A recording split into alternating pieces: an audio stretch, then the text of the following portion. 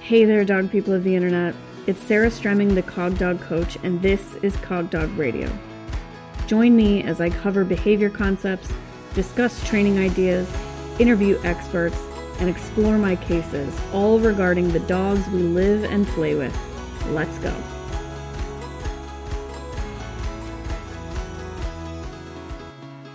Friends, I'm coming at you fresh off an agility trial, and I want to talk about the behaviors that occur outside the ring at agility trials. And you all know I've got a webinar coming up on this, but more than just the webinar, I really want to talk about this because I think that if I could impart a piece of knowledge on the agility community at large, it would be some of the stuff I'm about to tell you. It would be that the stuff you do outside the ring with your dog before you run really, really matters more than anybody thinks it does. And when I say anybody, I mean most folks.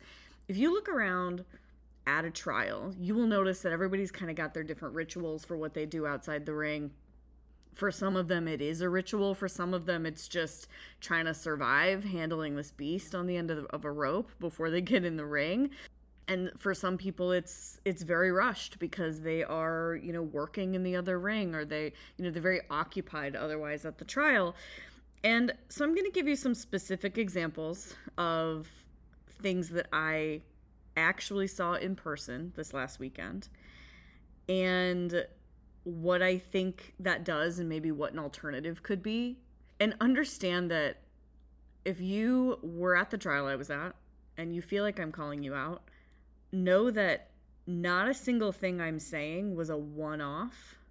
So I may be talking about you, but I may be talking about the 3 other people that were doing exactly what you were doing. And I'm not really sitting down to record to talk about people, because I love y'all, and this is about helping you, and this is about trying to help everybody do better and have more fun in this game by having better connection with their dogs.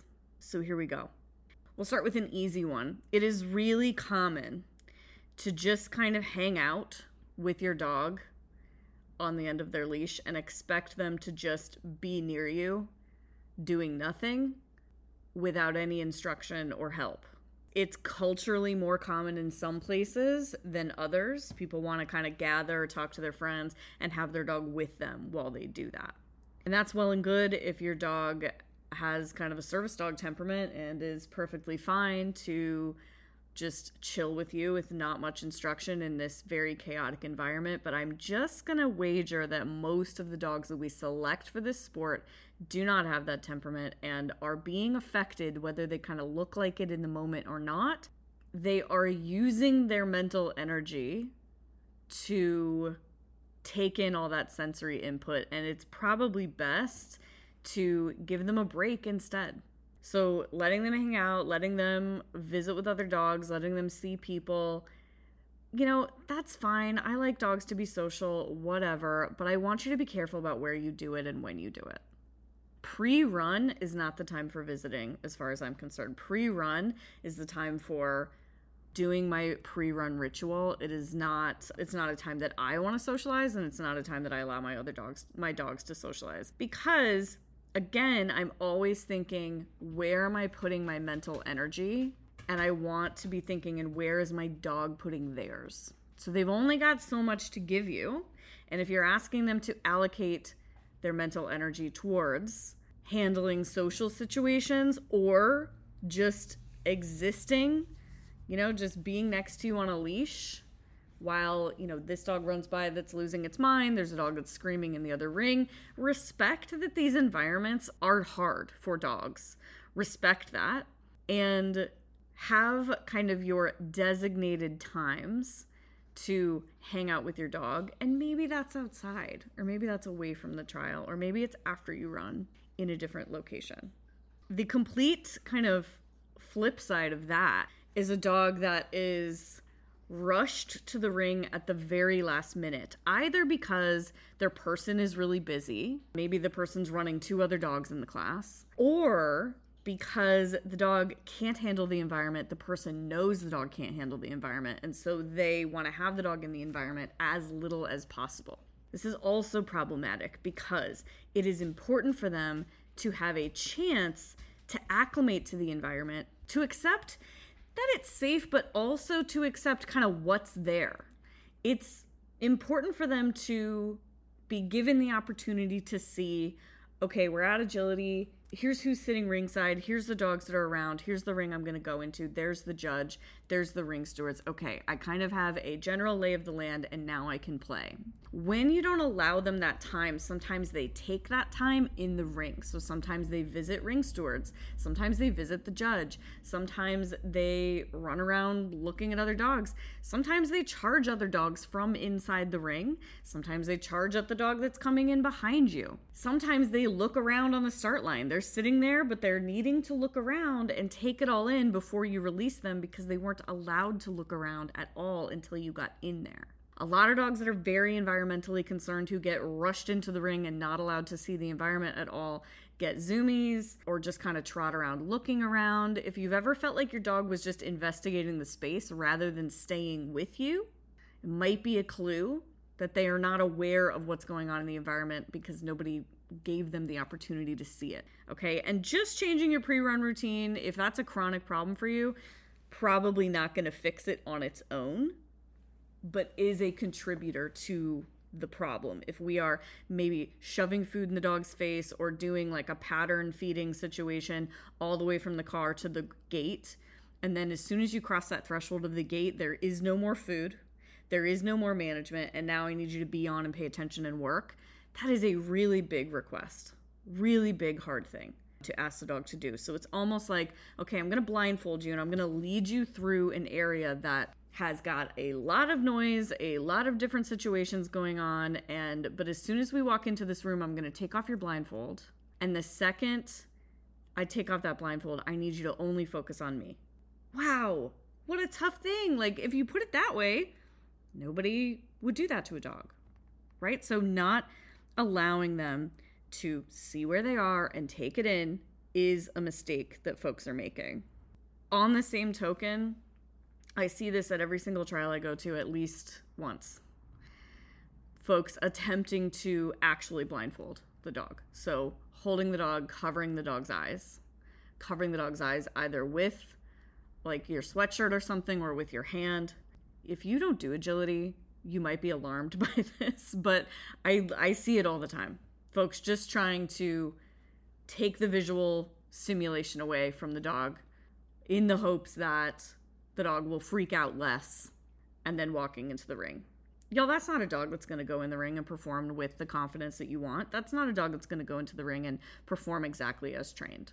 So giving them the respect that they deserve, which is saying, I respect you, my teammate, enough that I let you see where you are and accept where you are and tell me that you feel safe where you are before we start this game is very important. And if you're thinking, Sarah, that's great, but my dog can't do that. My dog is upset about the environment. My dog's going to bark and lunge at other dogs or any other, excuse you might have for me.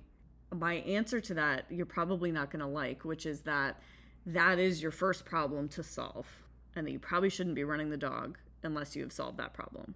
I also see kind of all manner of leash behavior. So nobody wants to hear that they should train loose leash walking, but I am going to tell you that you should. And until you do, you won't understand what you were missing before. And I have that on good authority. I have plenty of clients who've never put in the work to train loose leash walking, and then they finally do when they work with me, and it does revolutionize the way that they move through space with their dog. It is not about control. It is about connection. It is about you and I are walking from A to B together. If you and I were walking and we were attached for some reason, like you and I are walking through a space and we are tied together, and I had no regard for where you were and was just beelining where I wanted to go and dragging you behind me, how would you feel about that situation? Would you feel good about me dragging you around? I think you wouldn't. And it goes both ways. People drag their dogs around and people's dogs drag them around. And it's not a good way to start in teamwork. I want you moving together through space as a team. On that note, I see a lot of attempts at kind of no-pull devices. So people might take their slip lead and wrap it around the dog's snout and kind of makeshift a gentle leader type situation. People might take their lead and wrap it around the dog's waist or behind their armpits in kind of a half hitch situation. All of that okay for the moment. If your dog is saying, I can't stop pulling right now, then having a management solution is fine. But truly training them not to pull is where you're going to get the big, big benefits. Because what happens is all of this is going to act for you as a barometer of how the dog is doing in the environment and if the dog can actually listen to you or can actually perform. If you ask them to do a simple thing that you have trained them to do, like walk next to you on a loose leash, and they simply cannot, then the question becomes, what business do you have asking them to do a start line stay, hit that weave pull entry, stay in the weave pulls, hit their running contact, etc. So actually actively training them to walk on a loose leash, and you can use a no-pull device and kind of also teach them not to pull on that, but have the device there as a backup. I really strongly recommend it, and I know nobody wants to hear it. I've been talking a lot about dogs who are kind of over the top. They're a little bit too much. But just as important is the dogs that are maybe not bringing enough to the table. So if your dog is literally asleep in your arms as you approach the gate, and then you put them down and they wake up and they look around and they're groggy and they shake off and then they try to run for you, that's also not nice. That's also not setting you guys up for success, right? So very similarly, we want to give that dog some time to wake up, tell them where they are, kind of maybe get them activated a little bit before we go in. And that's a balancing act, because with those dogs, you don't want to use up their energy.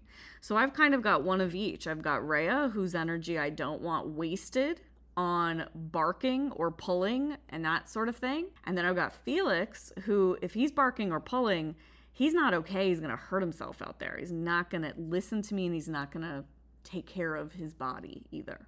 So both of those dogs are really owed a ritual that keeps them in connection with me and keeps them at kind of the right energy level. So hopefully I've kind of made my point that the stuff you do outside the ring really, really matters. And now I'm going to give you a really specific kind of tip that you can take away and maybe take to your next trial. Folks are always kind of curious about when to give a lot of food or even a lot of toy play. Do we do that before we go in the ring, or do we do that after we exit the ring, or kind of when's the best time for us to be using our reinforcers in a smart way? Because sometimes we've got, maybe those lower energy end of the spectrum dogs who, if we give them a ton of food right outside the ring and then go in the ring and now there's no more food, they're kind of like, well, where'd my paycheck go? First of all, you already gave it to me. Second of all, now you're not giving it to me anymore. Okay, so with those dogs, we want to be very careful about after the run, you get your big payout, and teaching them a really smart end of run routine so that they fully understand where their payout is and when it's coming to them. And then we utilize our reinforcers to reinforce the behaviors that I talked about, like what I call placeholder behaviors, or like loose leash walking.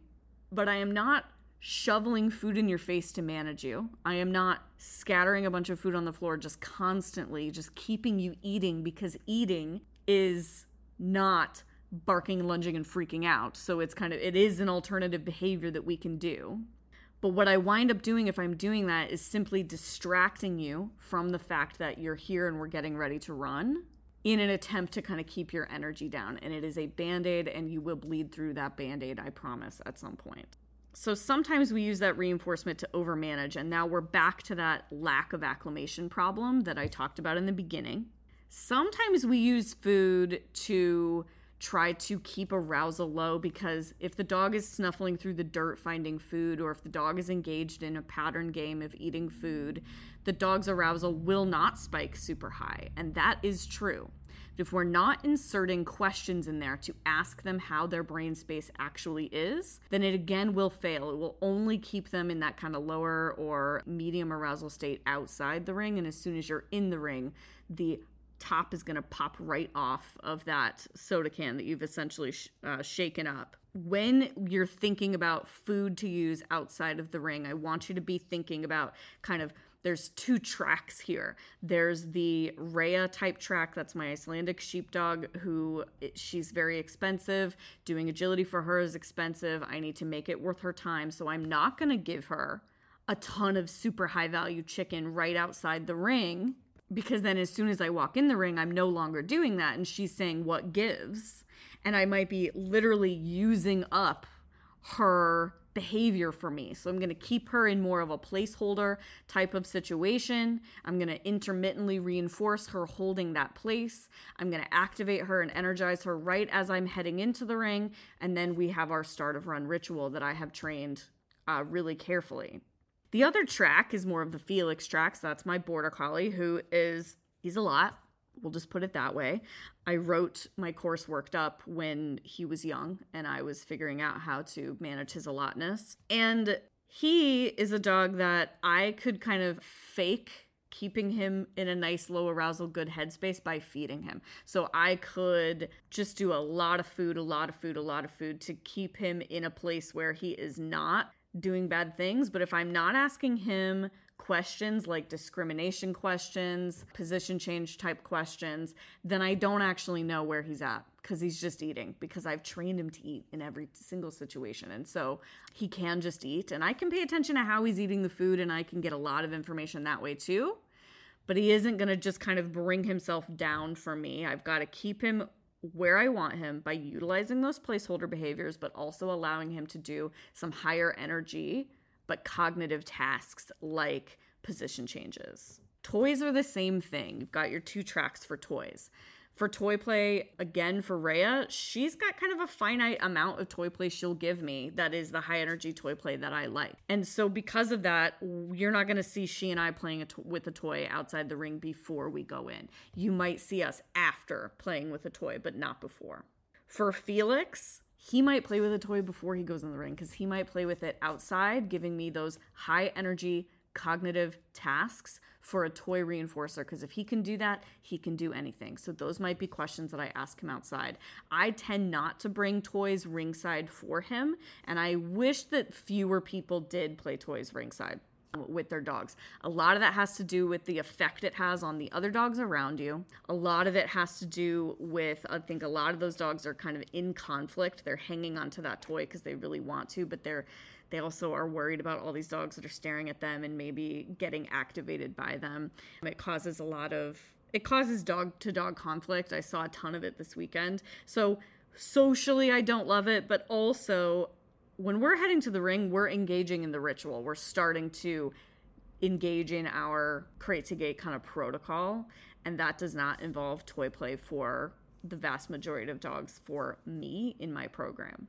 So for your higher energy dogs like Felix, asking them to do really smart stuff for food rewards might be something that you do before you go into the ring. Using nice, calm delivery of food rewards for your placeholder behaviors is also a smart thing to do. Versus a dog like Rhea, where I'm going to really be careful about every single piece of food I give her, and every single piece of food I give her is going to be because she has done something that I have asked her to do, or maybe because she's done multiple things that I've asked her to do. And I am going to ask her for, little punctuations of higher energy things to show me that she is here and ready to give me high energy behavior. Versus Felix, I'm going to punctuate what I'm doing with him with low energy things, asking him to do that, asking him to be very thoughtful for that food. So it's always a couple of different tracks. Your dog might fall somewhere in between there. But all of this to say that what you're doing outside the ring is really affecting your performance. And there were plenty of dogs this weekend who were, when I say completely out of control, I don't just mean under control of their person, because that's not necessarily what I'm after here. I also mean out of their own control. They had very little ability to self-regulate or do anything to kind of help themselves. And it showed when they got inside the ring as well. I wish this was something that agility instructors taught more people. But again, they're serving their clientele. Not a lot of people will take a crate to gate course when they could be running agility instead. So hopefully that's where the webinar comes in. It is happening in about a week, and I hope to see you there. You may not realize this, but the behaviors that occur between the crate and the gate at any given dog sport trial really affect your success inside the ring. Unfortunately, these behaviors are not taught in most classes, whether online or in person. And that's why I've pulled together my webinar, Success from Crate to Gate. In the webinar, you will learn all of the things that I do and that I teach my students to do between the time that they open the crate and the time that they enter the gate. We're talking things that I call placeholder behaviors. We're talking loose leash walking. We're talking really sexy stuff like downstays.